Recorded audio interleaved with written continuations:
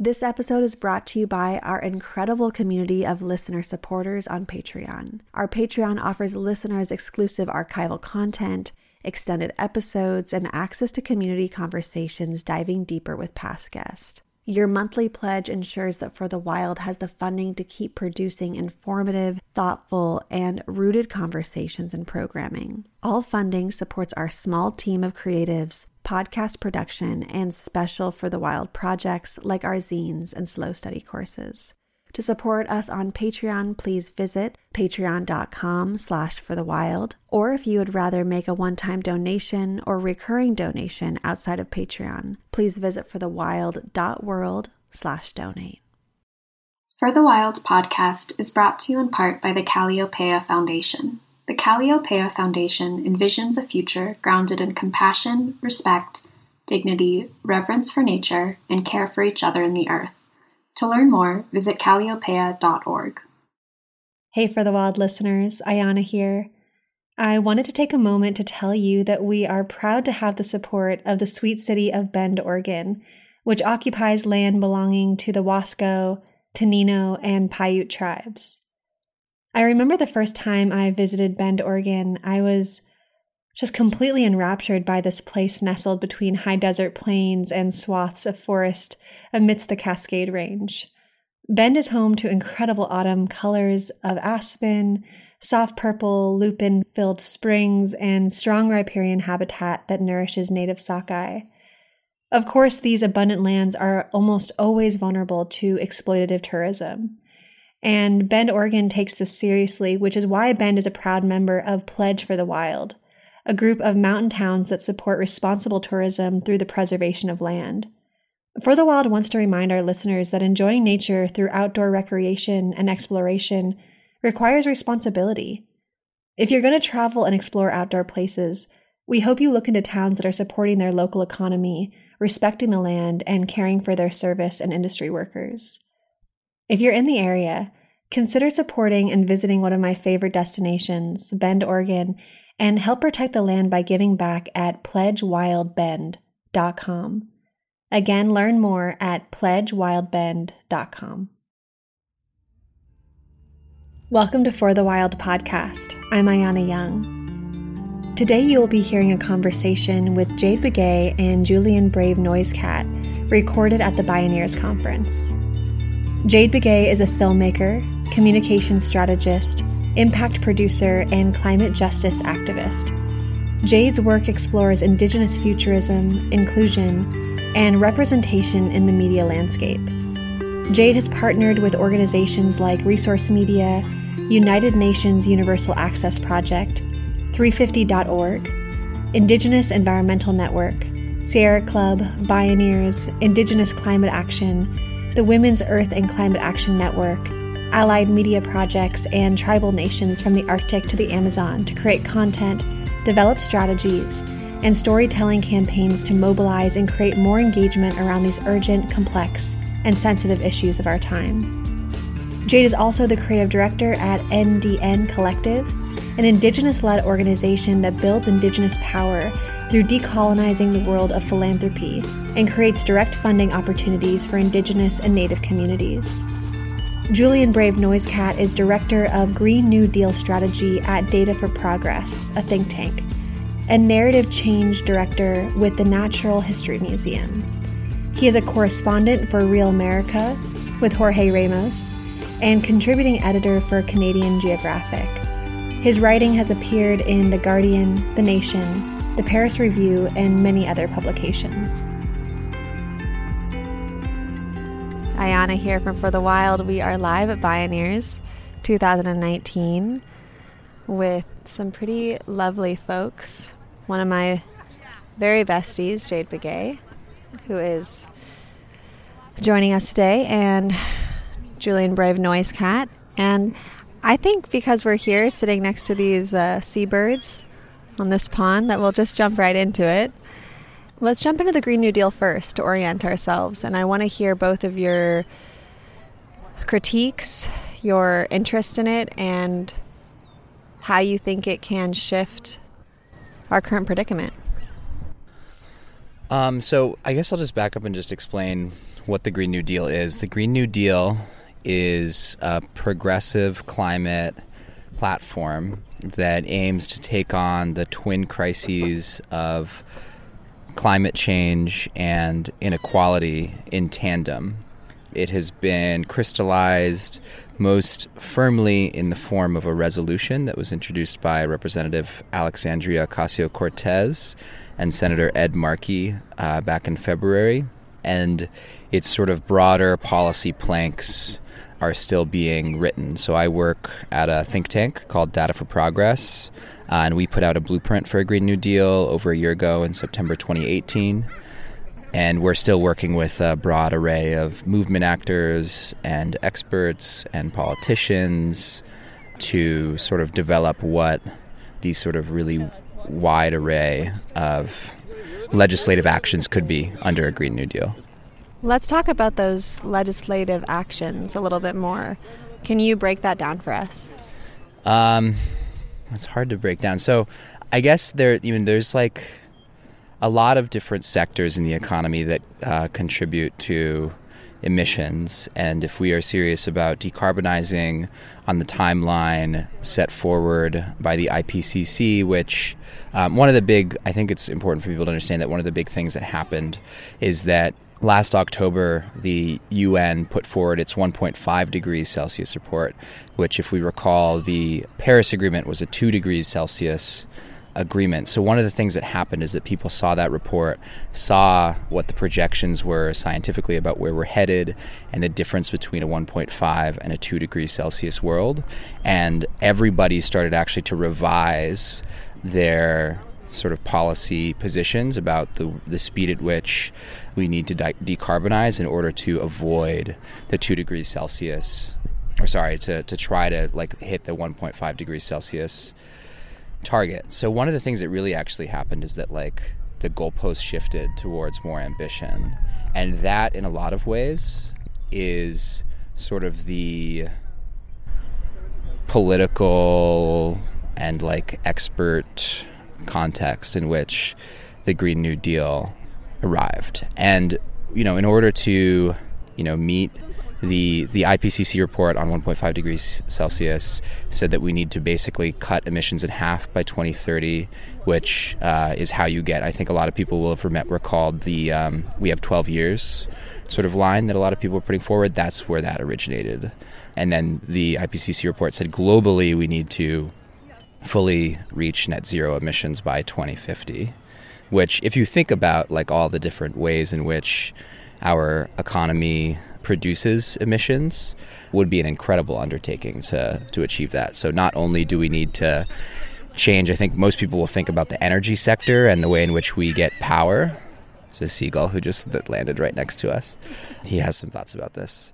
Not only do we need to change the way in which we get power, another huge source of emissions is the transportation sector, which is going to be particularly unruly and difficult to decarbonize in the U.S. because everybody owns a car, and our entire sort of urban planning and the way in which we've built cities and entire economies and regions is rooted in highways and automobile infrastructure. So that's going to be a significant challenge. Those two in combination, actually, it's worth adding that if we do switch to electric vehicles, not only are we going to have to decarbonize the existing power sector that we have, but you also have to add all of the capacity that will be required to charge electric vehicles. So in essence, not only do you have to reach 100% clean energy, you actually also have to grow the amount of energy that you're producing, because everybody's going to be plugging their car into the grid to get, energy to drive to work or whatever. So that's going to be an enormous task. In addition, we have to decarbonize or wring emissions out of the agricultural sector, the way in which we heat and put appliances into buildings. We're going to have to change that because a lot of that is built around natural gas. So we're going to have to basically electrify everything, buildings, housing. And there's also a lot of different interventions that we're going to have to make with regards to manufacturing and industry. So there are really key industrial processes that are carbon intensive. So the production of concrete, the production of steel, like a lot of these different sort of really bedrock manufacturing processes need to change. And then there's also like broader things that knit all that together, like land use planning, conservation of existing sort of carbon sinks and like wildlife areas and all that sort of stuff that we're going to need to maintain and potentially even grow to, get all that carbon out of the atmosphere. So when you really sort of look at the whole elephant, which I think is what the Green New Deal pushes us to do, the scale of the task and the number and permutations of things that have to change are quite remarkable. And of course, it's important to keep in mind also that even if we did enact a Green New Deal next year or 2021, it's not like you get to reverse climate change. It's not like you reverse warming or it stops, right? There's already feedback mechanisms and emissions and carbon in the atmosphere that would continue to heat the planet for the next coming decades and years. And so it is really a pretty challenging context. But I think one of the points of hope that the Green New Deal points to is that when we do all of these interventions into how we make things, into the infrastructure, into clean energy, that we can produce a lot of jobs and actually sort of achieve a more just and equitable democracy. This is sort of the notion of a just transition. So on the one hand, we have a lot of work to do, but actually if we do that work in a good way, in a fair way, in an equitable way, in a democratic way, it could actually produce a lot of good as well. One thing that sends maybe a red flag is the right word, is this idea of an entirely new infrastructure setup. Because to transition us into this Green New Deal, there seems to be a lot of resources to transition everything, and a lot of resources in connecting the infrastructure of a new energy program. Like, I set up solar panels in an off-the-grid little cabin that I do the podcast out of usually, and just seeing what it took to get water to my cabin, seeing what it took to actually set up a very small solar system, the amount of resources that takes is actually quite unbelievable. And so I want to hear from you, Jade, some of the things that we need to really understand, as this bird understands. They're really, calling us right now into this conversation, is let's talk about the side that isn't so flashy about the Green New Deal. I want to hear your thoughts on just the immense amount of resource extraction that will have to happen in order to transition us into a different type of way of using energy. And then also, Julian brought up the narrative of the 12 years. And I wonder... Okay. And it's funny. And yeah, I wonder how... I wonder how this urgent narrative is playing into how we're setting up systems. Because when we feel like we only have a decade left, as this bird clearly knows... Then what? Okay, I don't want to throw anything at you, bird, but because I respect you. I really do. It's all just a big joke to Mr. Crow. So, yeah, he's literally mocking us right now. So the question is, let's talk about the other side of this infrastructure debacle and how the narrative of 12 years and that urgency might be shifting the way that we go about it. Okay, we're gonna friendly ask this bird to go party somewhere else.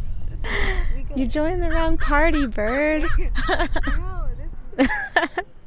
Ayana is currently talking with this crow or this raven.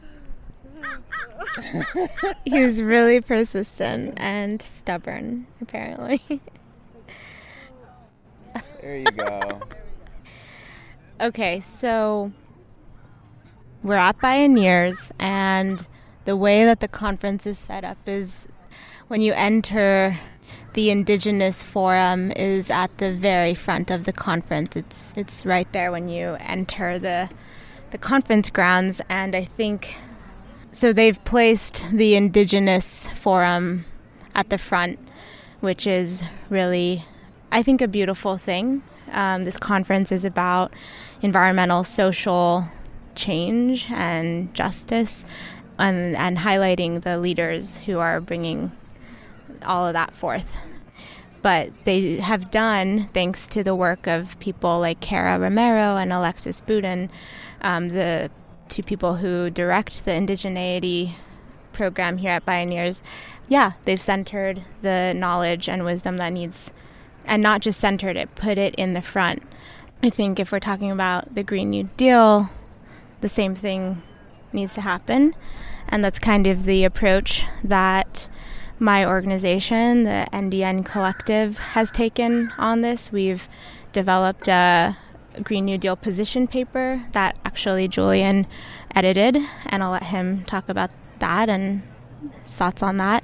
But that document really underscores the fact that we need to, in order to bring in a just transition that is just for all communities, including Indigenous, because like you said, if we're going to replace fossil fuels with solar panels, where are those minerals coming from? They're coming from Brazil. They're coming from lands that are within the territories of various Indigenous communities globally.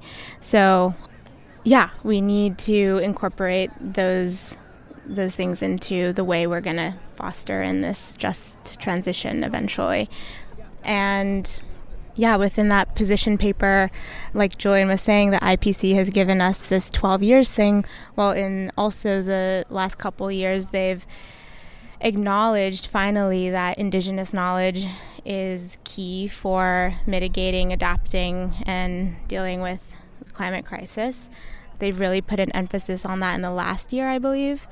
And so again, just our stance as the NDN Collective is that we're in a really unique position right now to inform the Green New Deal, to be thinking of these things and incorporating Indigenous knowledge and wisdom and traditional ecological knowledge in a bold way, not just to mitigate and manage the climate crisis, but also into building these solutions.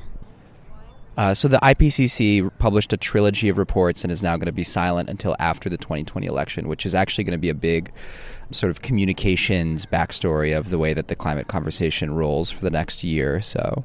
And the second paper in that trilogy was their lands paper, in which they talked about the different challenges that we're going to face in providing agriculture in a climate strand context, in protecting and creating carbon sinks, and they did a number of different projection scenarios for different combinations of those actions. And the big picture takeaway, reading between the lines, was that to a large extent, different conflicts and scarcities over resources are going to be pretty much inevitable, and there will be trade-off decisions that we're going to have to make in terms of how we use lands and resources and who has access to them and all that sort of stuff, which, of course, is Native people, the whole history of this continent and of modernity is in large part one of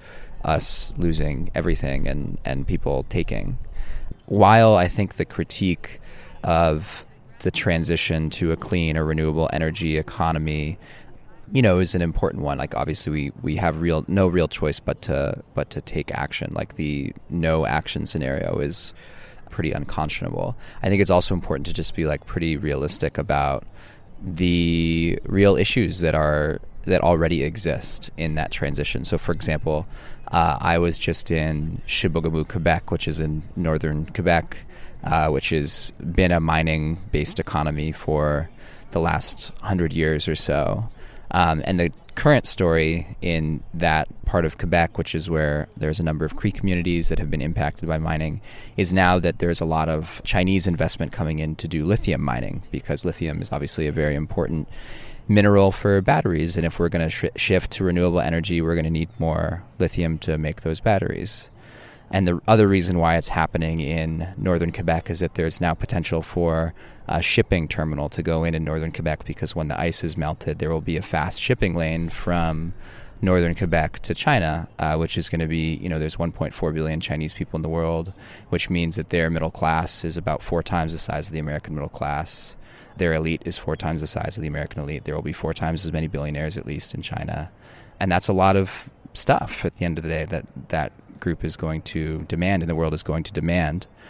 And so the story for the Cree in northern Quebec is going to be, to a certain extent, a lot more of the same, right? The mining will continue. There's not going to be so much of a transition. It's just going to be, it's not going to be gold anymore. Or iron. It's not going to be gold. It's going to be lithium.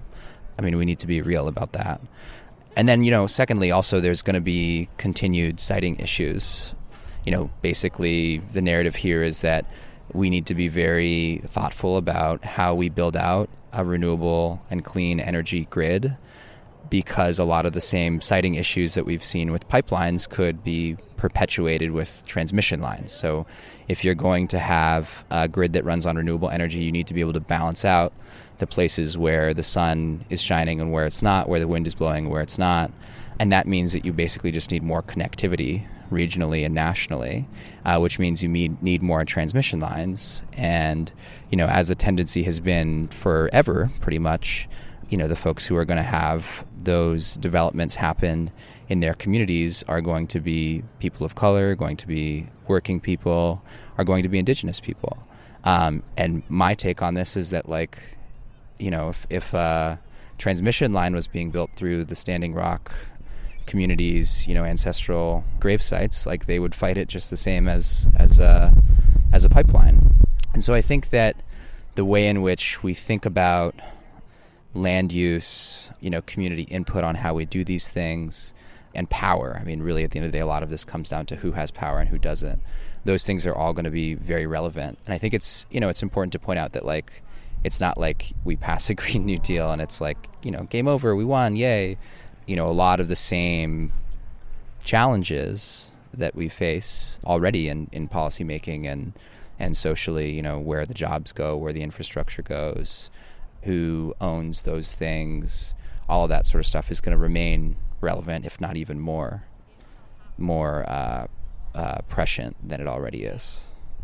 I mean, the only thing I would just build on with that is that's one of the reasons why the NDN Collective exists, is to really scale up how we look at Indigenous power. I mean, that's our whole mission, building Indigenous power through decolonizing philanthropy. And we actually use a lot of that data by the IPCC, some of this 12-year narrative, but also we have those narratives. We've been talking about this, for so long, but, if we want to say, in the movement space, at least since the 90s, about, these predictions. And so that's what we're up to. We're trying to really scale up the way we donate and give and fund and give resource and also power to Indigenous communities so that they can more easily build the solutions that are working for their communities. We totally believe that the people closest to the pain know exactly what to do, and we want to empower them, embolden them in having that self-determination and sovereignty to design what it is that will give them that power to navigate the transformations, the changes that we're seeing. I want to bring up my skepticism around just transition, because it's something that I've been thinking about a lot. And, Jade, you and I have gone through so many conferences, protests, events together where a just transition has been brought up time and time again. And when I first learned about it, I thought, okay, great. The frontline communities who are suffering the most should be in control of their own power transition. They should be given power to own their own grids, to be the bosses of the solar companies that are doing the work in those communities, or whatever natural renewable energy source. And I thought that made a lot of sense. And then I was thinking about some of the folks we worked with down in Louisiana, like Monique, like Sharif Waitlin, and I know they've talked about just transition a lot. And so I'm thinking about them, and then fast forward, I'm driving up to Alaska. I stop in British Columbia, I meet up with Jacinda Mack, who was one of the founders of Native Women for Responsible Mining in British Columbia, that was created or given a lot of energy into because of the Mount Poly mining tailings disaster, the biggest tailings pond disaster in the world. And the reason I'm bringing this up right now is because here I am in northern British Columbia, where there's 2,000 plus abandoned mines, the biggest gold mining in the world. A lot of this mining is for renewable energy. And so I'm like, but wait, Jacinda's ancestral lands don't get a just transition. Like, her lands are being exploited, raped, poisoned, so that somebody else somewhere else can have a just transition. And so how do we wrestle with that? How do we wrestle with somebody's still going to live in a sacrifice zone? There's this part of me that goes, are we still doing the same thing where some people will get the just transition and other people will live in the sacrifice zones so that some people can have renewables? I mean, that's a really good question. It's a huge question.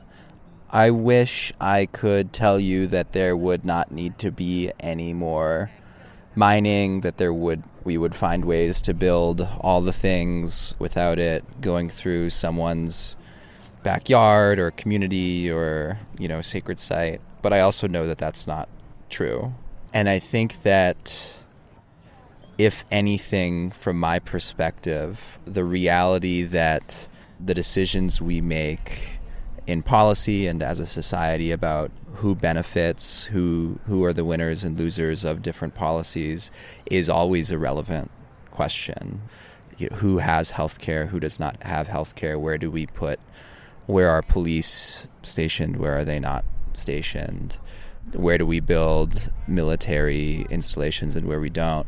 If anything, the fact that those are relevant questions, I think that makes the conversation about, frontline communities, environmental justice communities, indigenous sovereignty, worker power, equity, justice, even more pressing, because those decisions and who has power and representation and who doesn't are going to remain increasingly important in a society that is trying to transition, on the one hand, to clean and renewable energy, to transform a lot of the ways in which we do things, and on the other hand is going to face the constraints and impacts and harm, I should just say it straightforwardly, of warming. And those include, of course, and we've seen this already in Europe and elsewhere, the fact that, unfortunately, climate-induced migration is often accompanied by a rise in xenophobia and hate, and that we're going to need to figure out ways that,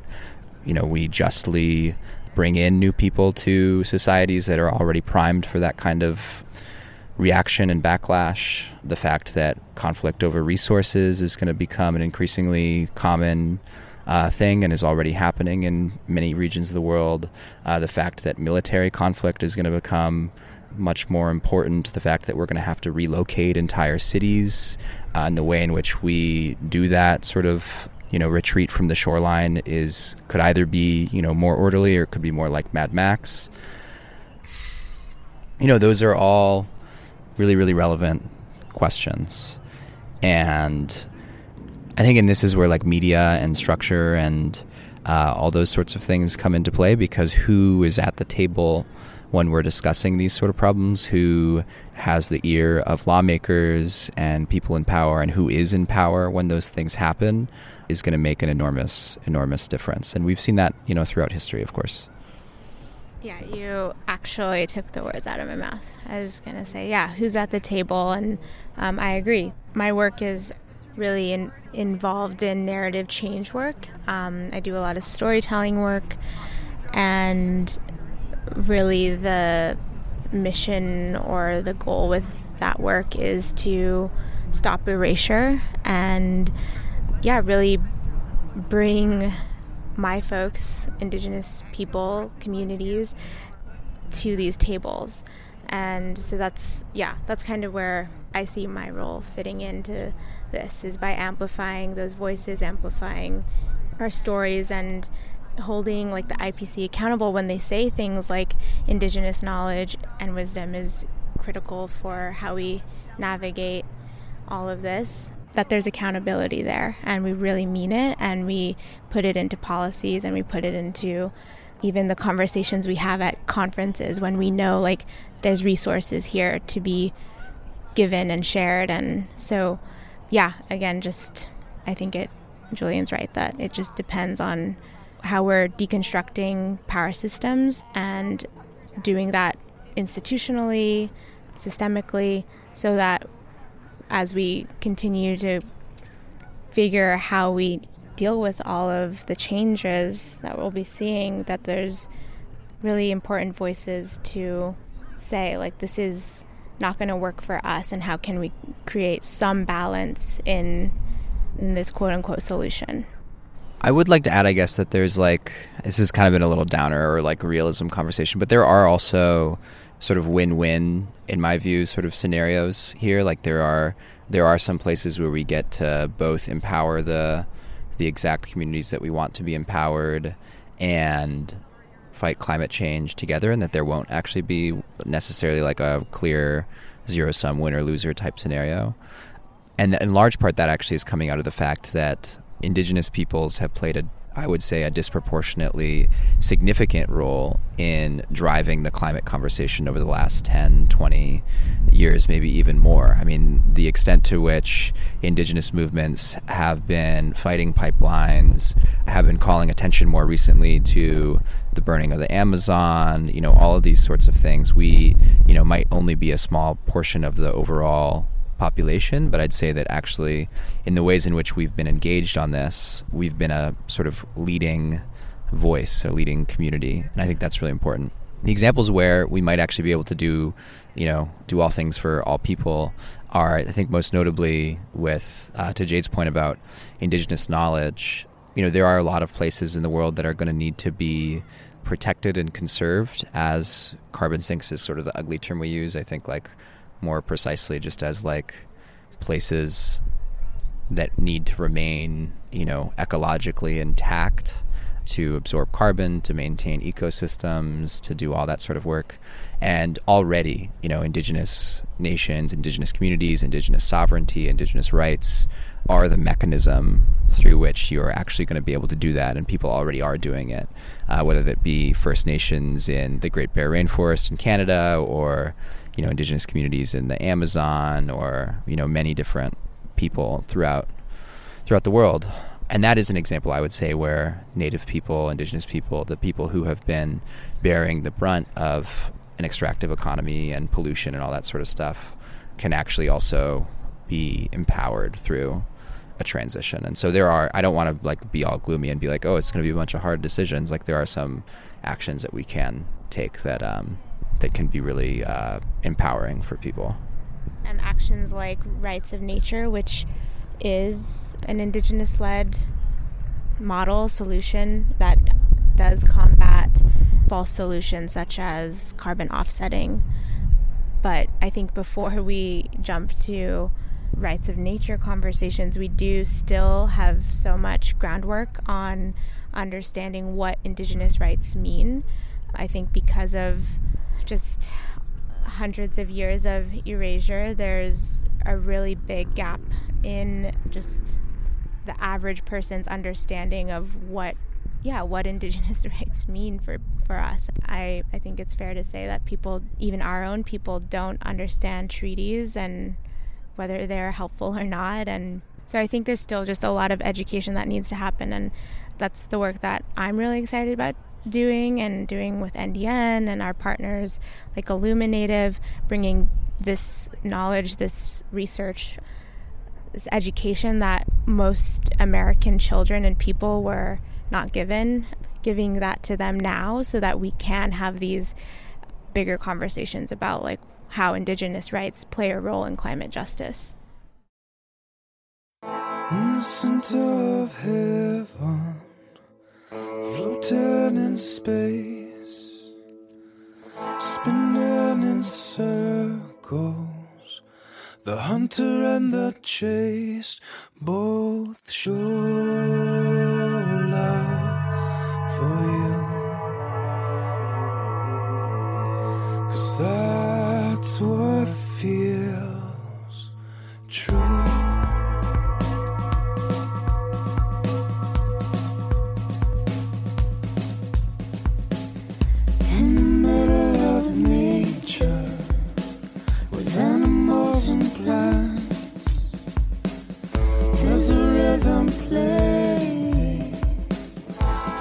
dare to dance to show their love for you. 'Cause that's what feels most true.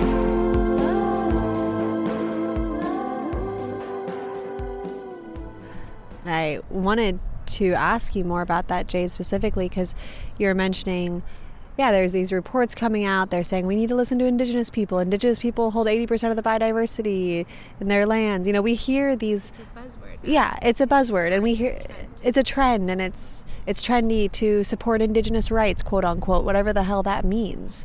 Support Indigenous sovereignty. What does that mean? When we see it, whether we see it in reports, whether we see it from politicians, or whether we see it from our hip friend on Instagram who's telling us to support Indigenous rights or whatever, but we're not actually talking about what does that logistically mean.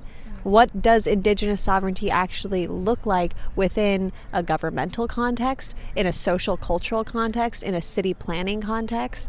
And so I would like to maybe take a moment to dive into some Indigenous futurism talk around how do we actually logistically implement Indigenous sovereignty and get it out of either the ivory tower or get it out of these government papers, get it out of our social media networking, and really bring it into this conversation and ground these buzz terms so that we're not just throwing them out, and then more and more people want to cling on to them because it makes them feel connected to something. I guess that's the second part of the question. Do you see groups actually implementing these promises well? Maybe we could talk about some of them. Maybe we could talk about some of the ones that aren't working. But I really do want to ground into what does Indigenous sovereignty, Indigenous rights, Indigenous leadership within the climate movement, within the global movement actually look like for both of you individually. Maybe Jade, you can start because you're already rolling in this.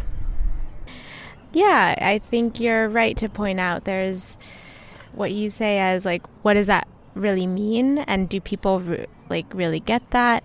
I think we're still caught up in we're still grappling with romanticization of Indigenous peoples and communities and fetishizing our role. I think I see that a lot in the climate justice movement, and it's not talked about enough.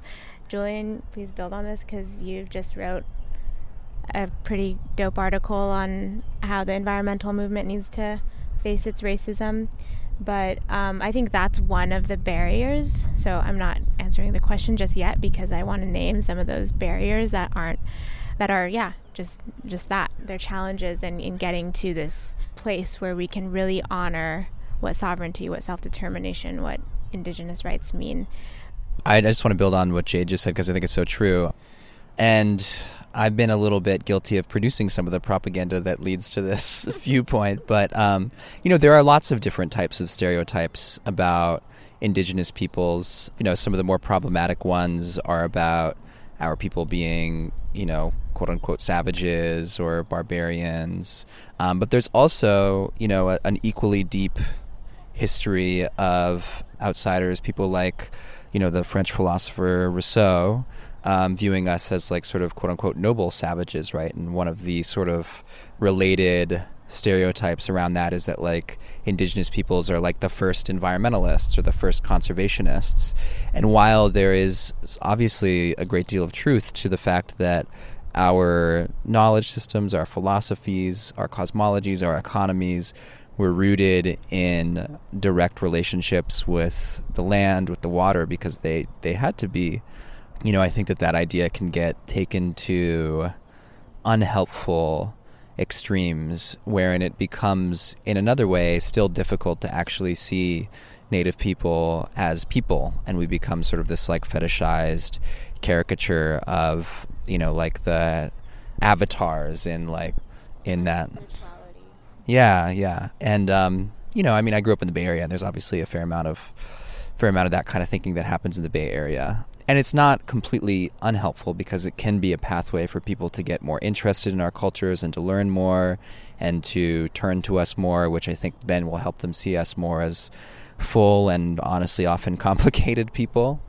But, I think that as an endpoint is not where we want to be. And I think this is where culture and media and literature and film, all these ways in which you have to see people not as two-dimensional signifiers, but as three-dimensional real-life beings can be really helpful. So, for example, I grew up in Oakland.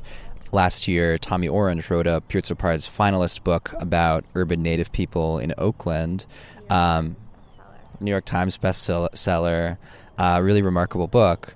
And pretty much none of it had anything to do with, and he even has a line in a very memorable sort of passage where he talks about, how for him, like his relationship to place and land as a Native person had very little to do with mountains and streams and wildlife and ancient teachings, and instead had a lot more to do with, city blocks and the BART and that sort of rhythm of life and place. And I think that, that kind of conversation and realization was really helpful for people, because actually, like, the majority of Native people live in cities, and people probably don't really realize or know that. So what's your thoughts on this? I don't know, this might be straying from the original question, but I think that point just underscores something else that's going to be really important to unpack and dissect, and it makes things all the more complex. But yeah, like, Native peoples aren't like just rural peoples. They're urban and they live in the burbs. And so I think there's just, even for ourselves, in designing, what is just transition look for our own communities? Like, we have to be thinking on all those levels of rural, urban, in between.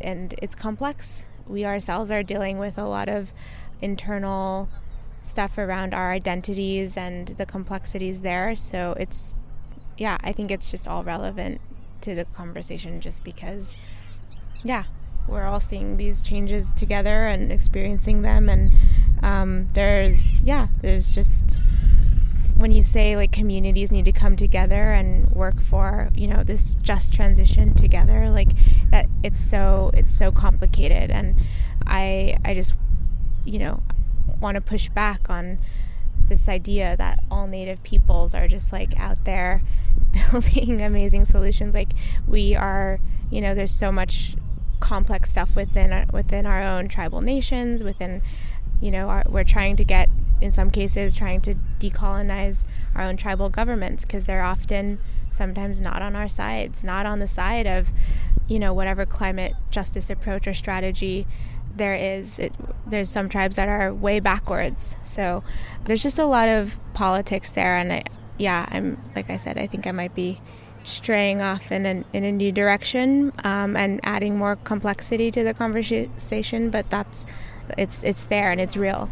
Yeah, I mean, I just want to say that I guess, like, humans are complicated, and, like, people who survived a genocide are just as complicated as anyone else.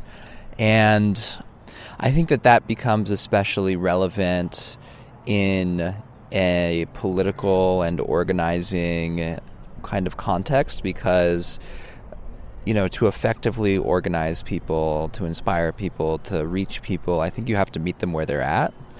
And, I think that one of the mistakes that can happen in a number of different ideological and social and political and cultural contexts is that there can be, we can preach to a choir that's not actually the singers who we think they are.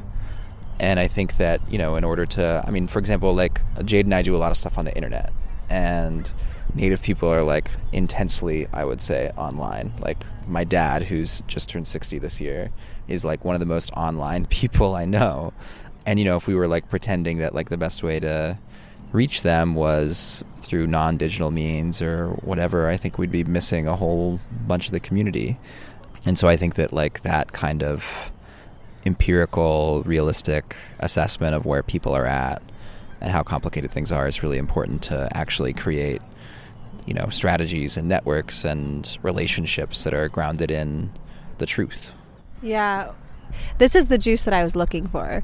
Because, like I said, it's really easy to sit in a 20-minute keynote and walk away being like, yeah, like, we have the solution and we got it and people are going to do these things. But then when you walk away from that and you start to really unravel what it would take and what does a just transition actually look like, and for who's the externality. And also what I'm hearing too is the people who are going to protect their land are the people who have a hell of willpower and a lot of creativity and a lot of willingness to be flexible and nimble and continue shifting tactics and strategies. And yeah, I don't like the word sad necessarily, but knowing that not everybody will win, even in a Green New Deal, even in a quote just transition, not everybody will win.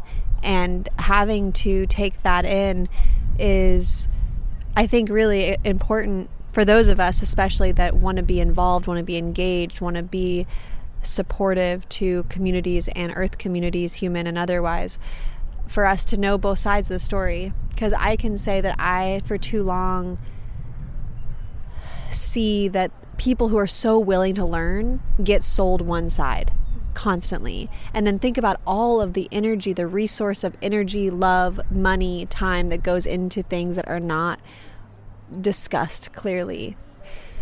I was just going to say, I think the reason my train of thought is kind of just like waxing and waning because it's a nice Sunday and feeling kind of mellow. But I was just going to say the reason why I brought up this complexity of like our communities and our identities is because, just like you're saying, the just transition is going to look different for every single community that's designing one.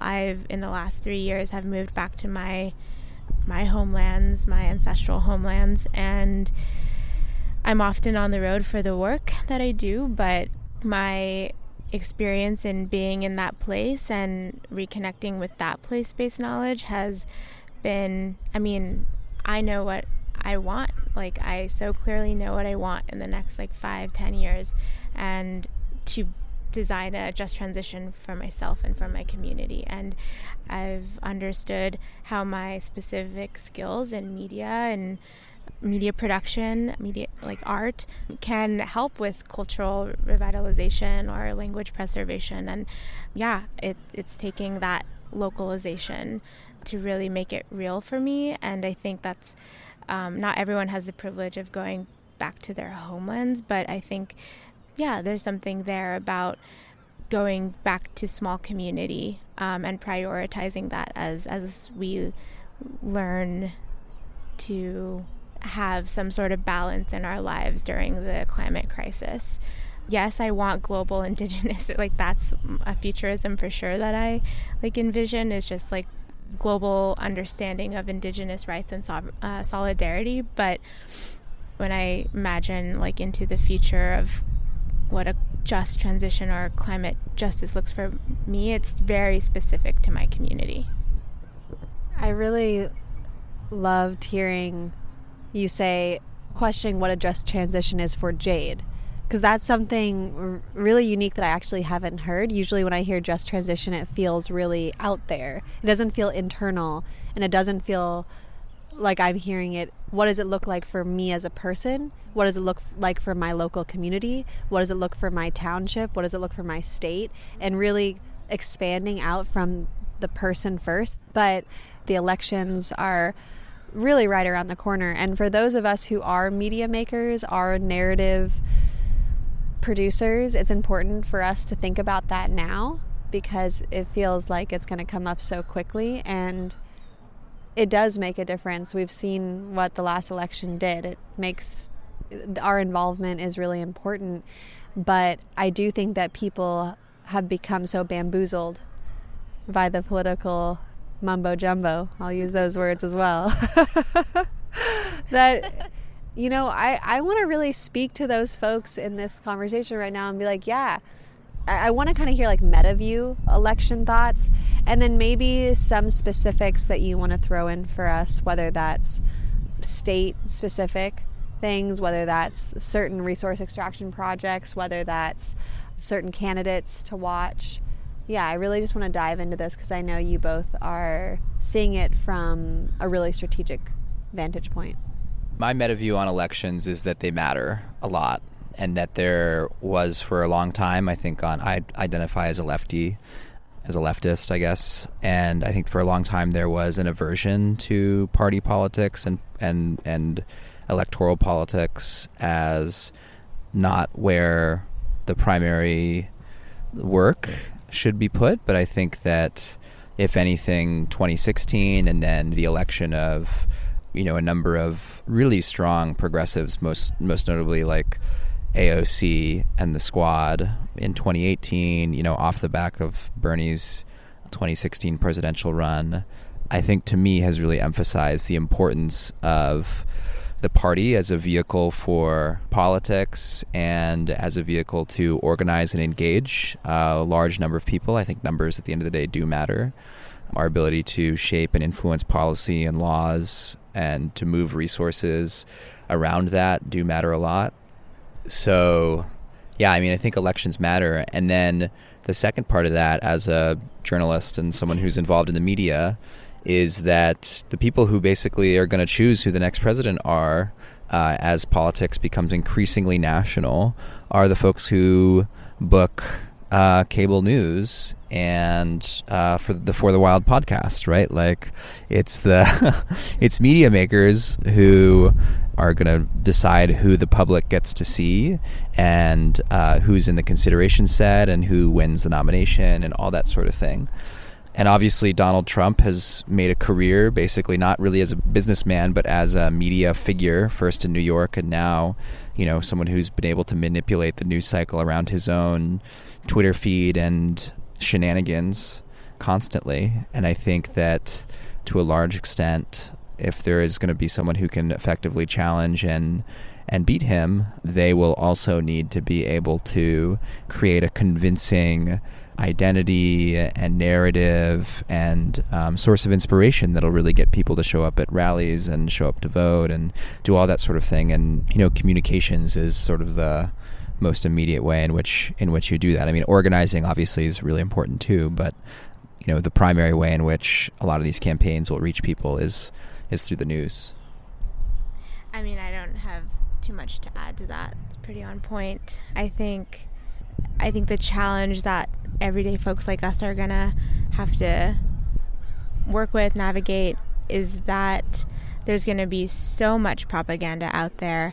We just have to be extremely discerning about what we consume, what we share, especially in the world of Twitter and social media. Julian and I constantly are communicating about just the shit that goes down on social media and how it's tomfoolery, it's harmful, sometimes makes us take two steps back, it derails important narratives. So I just think in the lead up to the election, we just really gotta be on it about, does this message about this candidate or that candidate really support us as like the left, or as whatever you want to identify as beating Trump, or is it dividing the progressive left side? Because I definitely see more division going on, especially when we're talking about social media and like the messages that world is sharing with each other. Cheering from the crowd as Jade punctuates her thesis on that one.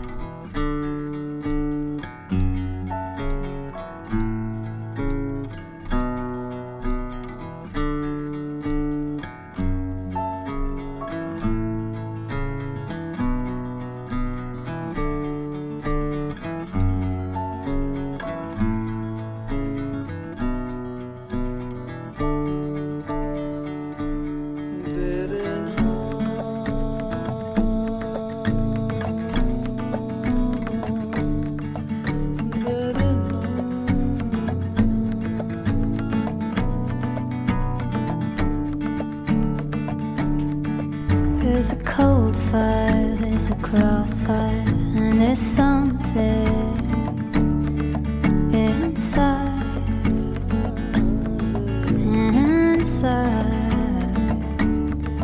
and we'll never make it, and we'll never break.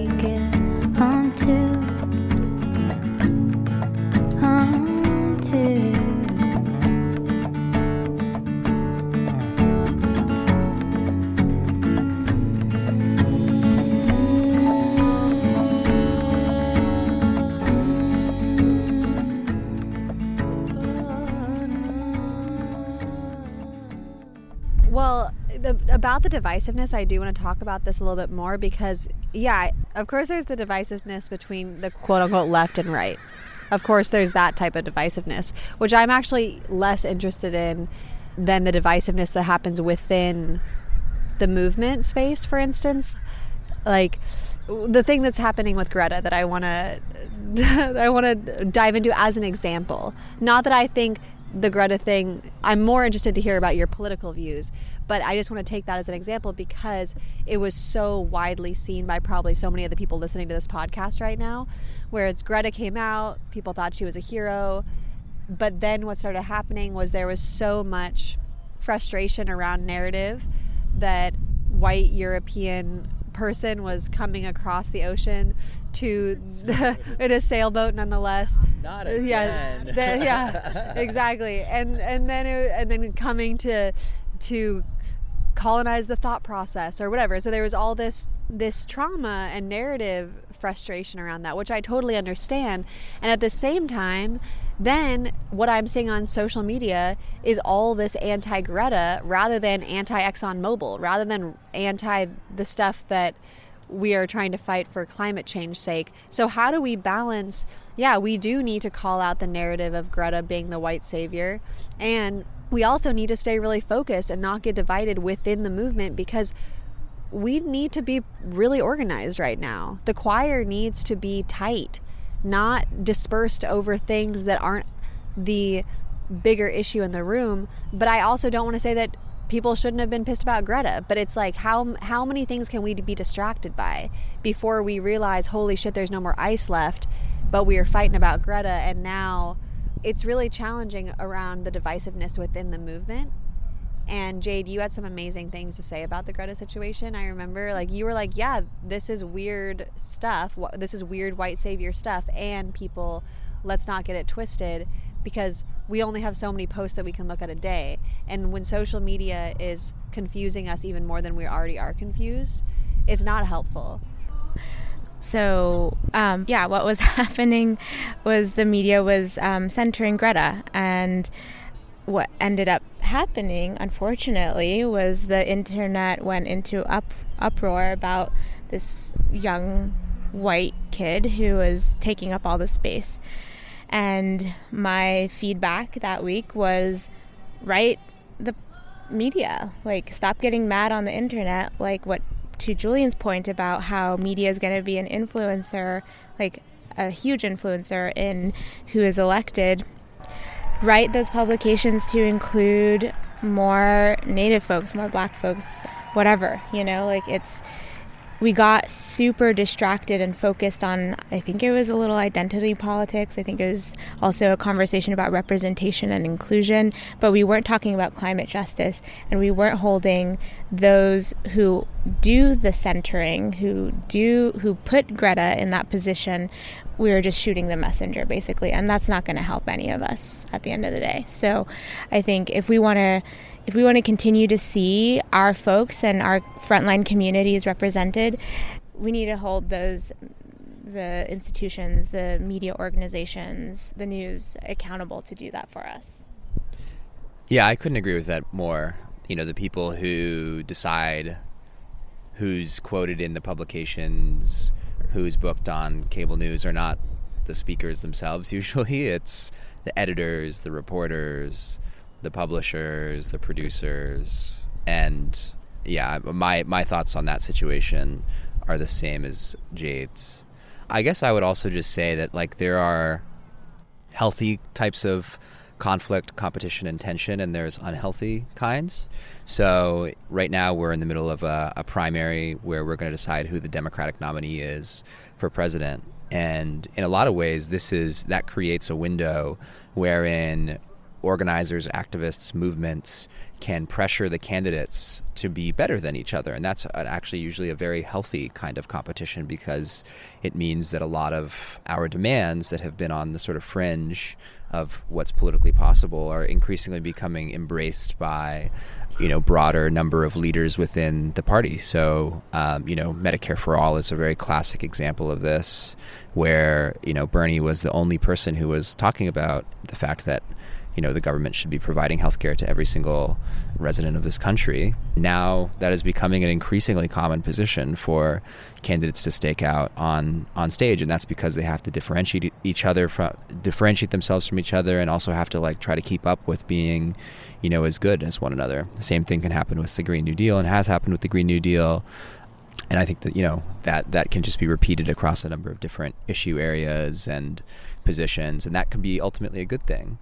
I think the questions here that are relevant are to go back to Jade's point, who specifically should we be holding accountable? When we express our ire about something, who should that ire specifically be directed towards? And secondly, how do you both hold tension in sort of community or among different, professionals in a network or communities, etc., in a way that doesn't erase the fact that there are tensions, and that there, for example, in the space that I work, there is going to need to be a significant change in terms of representation and power and resources between white environmentalists and people of color in the movement. That is something that is an ongoing process and needs to continue. But that doesn't necessarily mean that we need to blow up the whole situation and people should stop talking to each other and working with each other, and one group is completely off and always going to be sellouts, which is not to say that there aren't people who are super problematic and taking up space and resources, but these are complicated circumstances to navigate. And I just wish that the thing is that social media runs on very limited number of emotional responses. It's either I'm gonna clap for this, I'm gonna be angry at this, or I'm gonna laugh at it. Those are really the only three emotions that happen on the internet. And the way that the algorithms and the platforms are sort of created, I think it often can incentivize and reward more or less adults to behave badly. To put it pretty crudely, I think people get rewarded for being mean to each other far too often. Well, people don't comment when they agree about something. They give it a like and woo, but people comment when they disagree, and there's crazy ass comment threads when people are upset and want to vent about and rant about something, and so that's what the algorithms are gonna reward. So then those are the things you see highlighted on and, pop up in your feed more and more, those kind of divisive conversations on the internet that are they getting anyone anywhere? I don't know.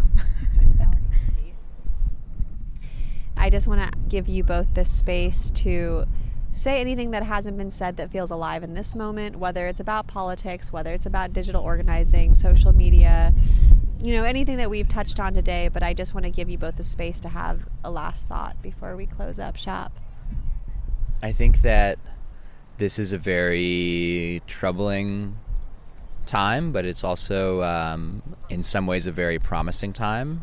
I see a lot of different organizations and movements rising to the challenge of the moment, and I think that that kind of work needs support in the form of volunteering, in the form of donating, all of that sort of stuff. And so I think that showing up to vote is important, but also if there's a local, if you're a young person who's involved in the climate movement, I think that getting involved with the Sunrise movement is a smart thing to do. If you are engaged in Black Lives Matter, then there's a number of different organizations like BYP 100 that are doing great work. Wherever you are, there's certainly an indigenous community, and I'm sure that they're still fighting to protect their rights and their land and their water and all that sort of stuff, and figuring out ways to support them respectfully, I think, is really worthwhile. So, at the end of the day, not everyone has all the time to give. Some people just have an hour or two to give every week, but with that hour or two that you can give to this kind of work, doing that in a strategic and thoughtful and impactful way, I think it can make a big difference when a lot of people are doing that. You had asked a question earlier, Ayana, about do we know any groups that are modeling some of this work around sovereignty, around self-determination, and showing us what that looks like. A few groups that come to mind are Thunder Valley CDC. I also admire the work that the Black Mesa Water Coalition does in creating self-determination in the form of having food sovereignty, in revitalizing traditions and around like infrastructure, like building hogans and bringing the language back and things like that. Also, yeah, I do want to uplift the work that NDN Collective is doing, because it's really changing the game in philanthropy and putting the data in people's face that 0.3% of philanthropy is given to Indigenous communities. And when we have the IPCC telling us that our knowledge is critical for the moment we're in, that number, 0.3%, it's crazy. We need to change that. We need to drastically change the way we give and donate and give direct funding to Indigenous communities. So, look into the NDN Collective, share our programming, share the grants and fellowships that we're creating and providing. And who else? Follow Jade BEGAY on Twitter and Instagram and all the platforms. And follow Julian. I already say it all the time anyway, but yeah, can't not miss out on what this guy is saying. Well, I can say that for both these fine people sitting next to me right now. Stylish, intelligent. You know, I'm feeling pretty lucky. This has been a beautiful conversation that we have been sharing with these ducks, geese, seabirds under this willow tree. Thank you all for tuning in to For the Wild Podcast live at Bioneers 2019. And stay tuned, because we are going to have both Julian and Jade back on for some Not With Duck conversations soon. So bye everyone. Love you much.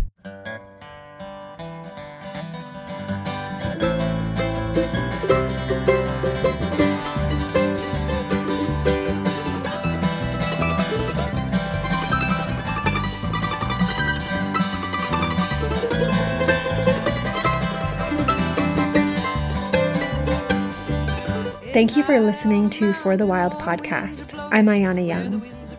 The music you heard today was from Sea Stars and The Ancient Wild. I'd like to thank our wonderful team, Aidan McCrae, Andrew Storrs, Carter Lou McElroy, Erica Eckram, Aaron Wise, Francesca Glassfell, Hannah Wilton, Melanie Younger, and Suzanne Dollywall. Sweet smell the pines, tall western cedar, drifting on the wind.